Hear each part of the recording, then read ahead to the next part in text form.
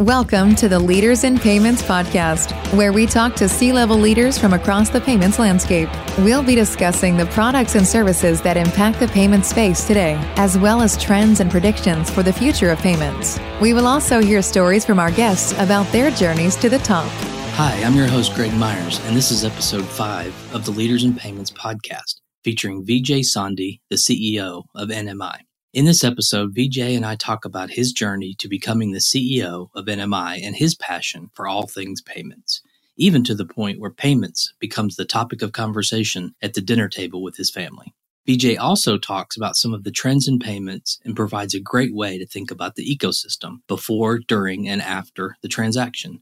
Traditional payments companies focus on the during, but there's a lot of room for improvement in the before and after. Vijay also gives some great advice to those just starting their career in the payments industry. So let's get started.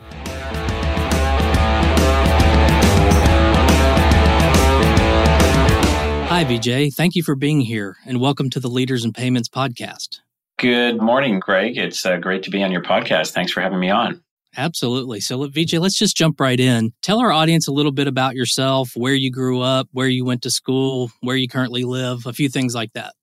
Yeah, let me start off with where I currently live. I live in San Francisco, California, and I grew up in Vancouver, Canada. I started my programming career as a software engineer. I was one of those typical kids in high school that found the computer lab and became really obsessed with writing, small little programs. And that ended up leading to a computer science degree and software engineering jobs. And I ended up at a startup that was doing hotel reservation systems. And we were connecting these to Micro's point of sale systems in the hospitality industry, mainly hotels. And over the years, I ended up doing an MBA and moved into the C-suite and became CFO and COO and then CEO. And I really got very deep into payments when I made my way to Visa at their global headquarters right here in San Francisco, where I had kind of 3 tours of duty there. I was initially head of corporate strategy, and then I was general manager of CyberSource and AuthorizeNet, a company that was acquired by Visa. And then I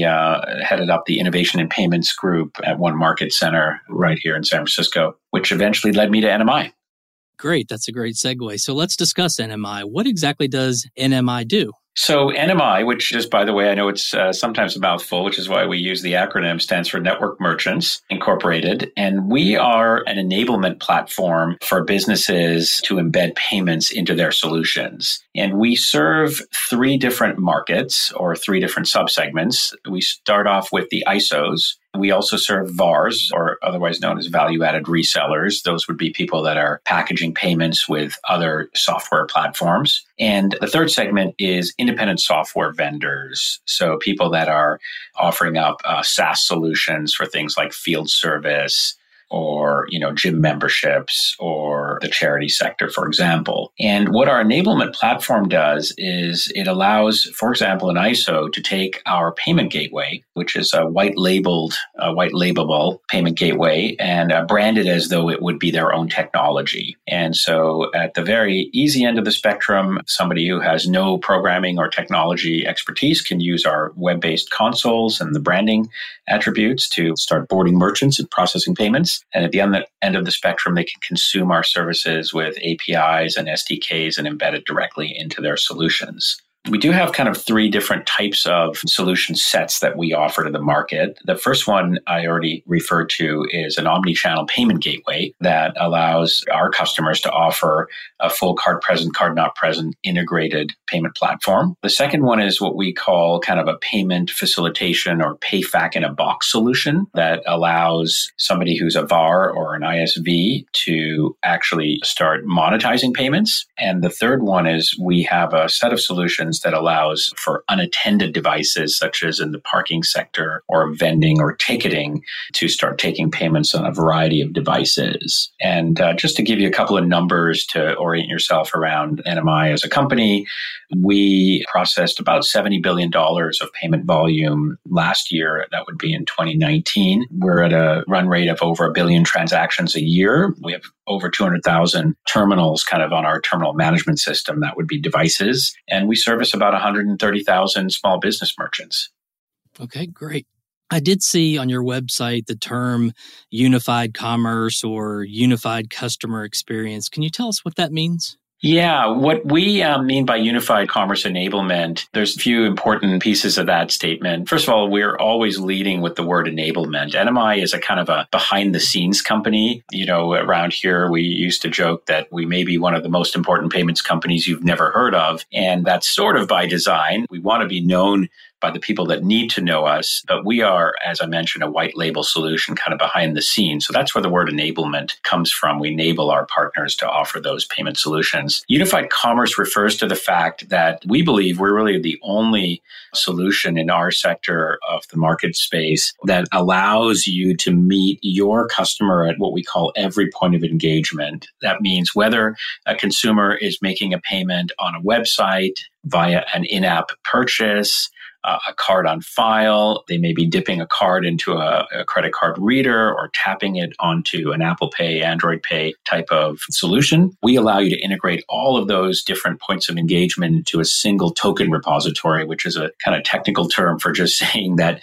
regardless of how consumers are paying, all of that data gets into one single database. So you don't have to reconcile or synchronize multiple databases, which is what many of our competitors do. And we coined the phrase unified commerce enablement to describe that. Okay. You said something earlier that I wanted to go back to. You talked about the unattended payment space, and it's very interesting sort of where that's headed. Can you maybe talk a minute or two about sort of what you do in that space? Yeah, that's actually a great question. And, having worked at Visa, I'm very familiar with the different categories and origination methods. And unattended happens to be one of the technical categories of a type of transaction. So it's been around forever. And, generally we think of the parking device when you go in the parking lot and you take your ticket and you stick your card in there. That's an example of an unattended device. A vending machine would be another one. What's happening today is the confluence of the kind of explosion of contactless. And what I'm referring to is cards that are enabled with a contactless NFC antenna on them, finally in the US after this being very normal in the UK, Canada, Australia. We're getting critical mass here in the United States, but also through Apple Pay, Android Pay, Apple Watches, etc. The coming together of those contactless payment methods with new modern unattended experiences for things that we didn't have in the past, such as parking apps that help you find a parking space and make the payment very seamless. So we are active in the following sectors: ticketing, which would be, for example, in transiting, that would be public transport, but as well as venues, whether you go to a county fair or a concert or sporting event. We're active in the parking space. Parking is going through quite a revolution there and making it a lot easier. And vending machines as well as kiosks. So that's how we think of the unattended market, and we're excited about it because it's something that's been around forever, but it's going through quite a bit of an innovation explosion. Yeah, I use a unattended vending machine, and it's a long way from when you used to have to put the quarters in to get your little snacks out. Let's talk a little bit about your company and what differentiates it. I mean, we know the payment space is incredibly competitive. So what would you say makes you guys different or better than your competition? Yeah, I think what really has NMI stand out, and I've alluded to some of these points earlier, one of them is we are a behind-the-scenes white label solution. So where many of our competitors actually lead with their brand name, or they would be leading with their solution having to be named as part of your solution if you are one of these ISOs or VARs or ISVs. That's kind of a unique positioning in combination with the complexity around this unified commerce platform. So the ability through one point of integration, that would be a single API call or embedding our SDKs into your software stack, or even just using our self-service web console, you get access to over 160 processor connections. You get access to over 50 different devices in terms of point-of-sale credit card readers, desktop, handheld, mobile POS, unattended devices that we mentioned earlier, and kind of putting that all together into a platform where you can purchase the service from us. It's a SaaS platform, so it's delivered through web services. You get a buy rate from us. You can mark it up and make your profit and sell it on to your end customer. We don't know anyone who offers that kind of almost enterprise scale complexity, breadth, and depth of a solution, but clearly focused much more on that kind of SMB space for the reseller community. Great. Let's talk about the industry as a whole. Where do you see it heading? Let's make it a two-part question. In the next 2 to 3 years, and then let's go way out to 10 years. Where do you see things headed?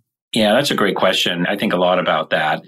People that have been in the payments industry for many years tend to be, and I include myself in that group, we tend to be fascinated by the concept of actually processing a payment. We actually think that's really cool. And frankly, it is very cool because the ability to, swipe or dip a card and have it go through the internet and countless connections and processors and make its way to a Visa or MasterCard to an issuing bank and come back and tell you there's enough funds or the card hasn't been compromised through fraud. It is amazing. But if I think about the next 10 years, the processing of the payment is something that's becoming really commoditized. Authorization, clearing, and settlement of a transaction is something that increasingly is something that a variety of vendors will offer you, and the price is really going down for that. So where it's moving towards and where we play is enabling the consumer experience. And so the way I like to think about it is, before you make a payment, there was a before, a during, and then an after. The during is what the payments industry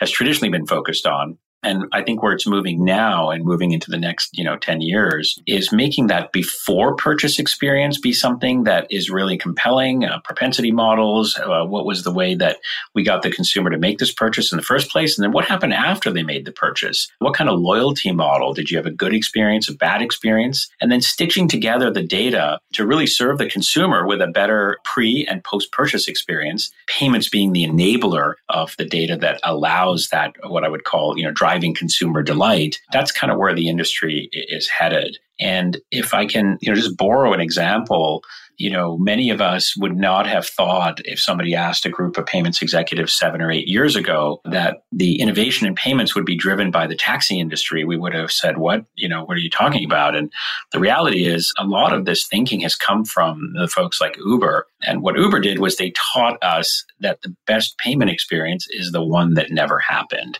I called my Uber from my phone and I get into the car and I say, "Are you Greg?" And you say, "Yes." And I say, "I'm VJ." And I drive off and I check my email or check my social media and I get off and I say goodbye. I never touched my card, no username, password, no biometric authentication. I get an e-receipt after the fact. And so that notion of making payments disappear is, I think, what the industry is going to be focused on, over the next, X number of years. Yeah, that's something that I hear a lot, and I'm sure you do too, is removing the friction in payments. And certainly Uber has done that. In some ways, you could think of Uber as sort of a disruptor.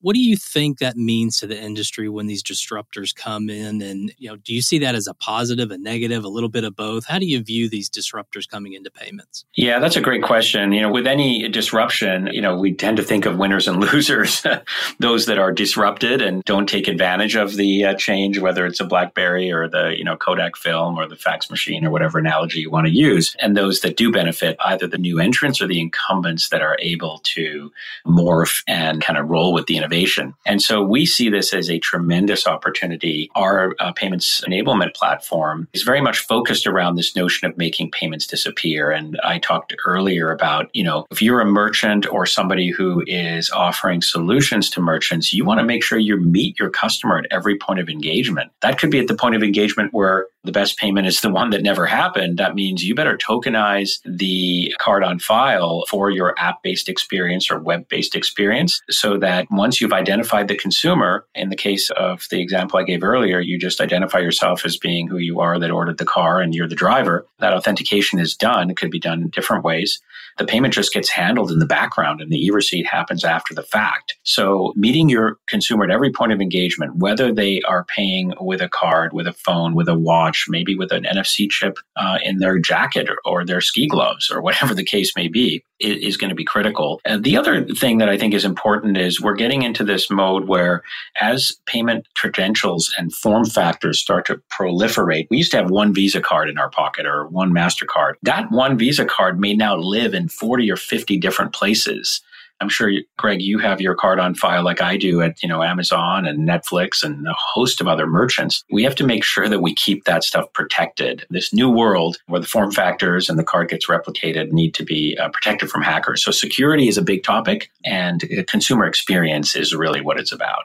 Let's pivot right now and let's start talking about you a little bit. You mentioned a little bit in the opening about your journey through Visa into becoming the CEO there, but tell us a little more specifics about how you got to be in that role of CEO at NMI right now. Yeah. As I mentioned, I was really fortunate to have worked at Visa and had sort of 3 different roles there and got to see the payments industry from really many angles, including the acquiring and merchant acceptance side of the business, as well as the issuing side of, issuing the cards. I decided to kind of go back to my roots, which was really working in a smaller, high growth environment. And I ended up becoming an advisor to a private equity firm. They were looking to invest into payments companies, and they were looking for seasoned executives that could help them do due diligence, identification of companies, and then, go off and either be a strategic advisor or an operating executive. And so I ended up becoming an advisor to one of these private equity firms, and I assisted as an external advisor on 2 acquisitions. One was NMI and the other one was Verifone, and then ended up becoming a board member of both companies, Verifone and NMI. And that was great for me because one of my passions is just anything to do with financial technology disruption and payments. And so at that same time, that was about 2.5, 3 years ago after I left Visa, I invested in a few startups, one in the cryptocurrency space, one in the IoT payment space, and another one in the open banking arena. And I sort of took some time off and, did everything from, the startup stuff to the larger companies. And then the private equity firm asked me just about 2 years ago if I was ready to go back into an operational role. I was, and they asked me to become the CEO of NMI. So it was a great way to have got to know the company from when the due diligence and pre-acquisition work was being done, sit on the board for a while, and then step into the CEO role. Great. What would you say is your favorite part of being the CEO there? Yeah, I would say that, the first thing that comes to mind, of course, is I like to geek out on payments. I love the technology and I love seeing the disruption and the innovation. But really, it's about the people. For me, it's just I work with a really talented set of folks across the entire company, as well as, our customers and our partners. And so, my perspective of being a CEO is, your job is really to provide a vision, be the person that sort of sets the North Star, and then it makes sure that people are motivated, emotionally connected to the mission of the company. In our case, as we said, unified commerce enablement, enabling our partners to come up with great ways of merchants to take payments and drive delightful consumer experiences. And that all starts and ends with the people. Great. So you mentioned earlier a little bit about what you're passionate about in the fintech and disruption space, but what else are you passionate about? It could be work related or it could be personal. Yeah, I guess I've got kind of 2 other passions besides everything to do with payments, although I spend a lot of time thinking about that even on the weekends. One is my family. I've got 2 daughters and, just spending time with them, it really gives me a lot of joy and satisfaction. And of course, I kind of forced my kids to learn about payments. They can probably tell you a little bit about authorization, clearing, and settlement. They're teenagers. They don't have a choice. It's been the dinner conversation since they were 6 or 7 years old. And and I think that's the definition of a payment geek, right? Is they talk to their family and friends about payments outside of work. And the other one is just, being in the outdoors. I feel really lucky to live in the San Francisco Bay Area. I like mountain biking and love heading up to Lake Tahoe to go skiing in the winter. Okay, great. There's a lot of investment in this space. I think it's grown tremendously over, I would say, the last 10 years. A lot of people wanting to work in this space. So what advice would you give a younger person who's just starting their career in payments? Yeah, I get that question a lot, Greg. I really feel so indebted to people that had mentored me earlier in my career. And, I think everyone who has been through the journey can always remember 1 or 2 key mentors. And nowadays, it's interesting. When I got into payments and financial technology over 20 years ago, it certainly was not a sexy thing. It was not the kind of thing that you would talk about at a cocktail party. I find that in the last few years, if you say you work in financial technology, it actually is cocktail party talk. So it's something that has fascinated and captured the imagination of a lot of young people or career changers. My number one piece of advice is to get into the nuts and bolts and sort of the bits and bytes of it. I talked earlier about how I think the goal of the payments industry is to make payments disappear, and the during is not as important as the before and after, but you really want to understand how the money flows work. There's a book called Payment Systems in the United States, written by a friend of mine, Scott Loftusness, and I tell people to go and read that book, and it tells you how checks are cleared, and it tells you about the history of the payment system in the United States, why we have a Visa and a MasterCard. So I think the first thing is to kind of get your hands dirty in kind of under the hood stuff. And then the next piece of it is just, in today's world, listen to podcasts like this one and, try to ask as many people as you can, where they think there's an interesting part of this payment sector that you can play in. And then finally, what are your skills? Like, what are you good at? Are you a technical person? Are you more salesy? Are you on the marketing side? Are you a leadership type person? And then try to find, a company or a sector that is aligned with your strengths. Great. So we're about to wrap up. Any final thoughts, anything else you'd like to share with the audience? Yeah. We talked about a lot of things here about the payments industry and about people wanting to get into the industry. I think the final thought I have is, all of these things are really about following your passion. And I feel like, I was fortunate enough to become the CEO of NMI, which is, a company that's pioneering a very unique type of payment platform for a unique part of the industry. And the reason why we're successful is we're passionate about what we do. And I joked earlier that being in fintech makes for good cocktail party conversation these days. You know what? In 3 or 4 years, it probably won't. It'll be flying cars or something else. And so you definitely want to, follow your passions and stick with something that is going to have the longevity beyond fads and trends. And so that's always my credo is, look for something that you're good at, look for something that you enjoy, and look for something that is meaningful for you. And that's what I've always tried to do. Yeah, I think all that's very good advice. Well, Vijay, I really appreciate your time. I know it's very valuable. So thank you for being here today. Greg, thanks so much for having me on your podcast. And I look forward to maybe being invited back in the future, and certainly look forward to following your progress here. Great. I really appreciate that. And to all you listeners out there, thank you for your time as well. And until the next story. Thank you for joining us this week on the Leaders in Payments podcast. Make sure you visit our website at leadersinpayments.com, where you can subscribe to the show and where you'll find our show notes. If you enjoyed listening, please share on your social channels as well.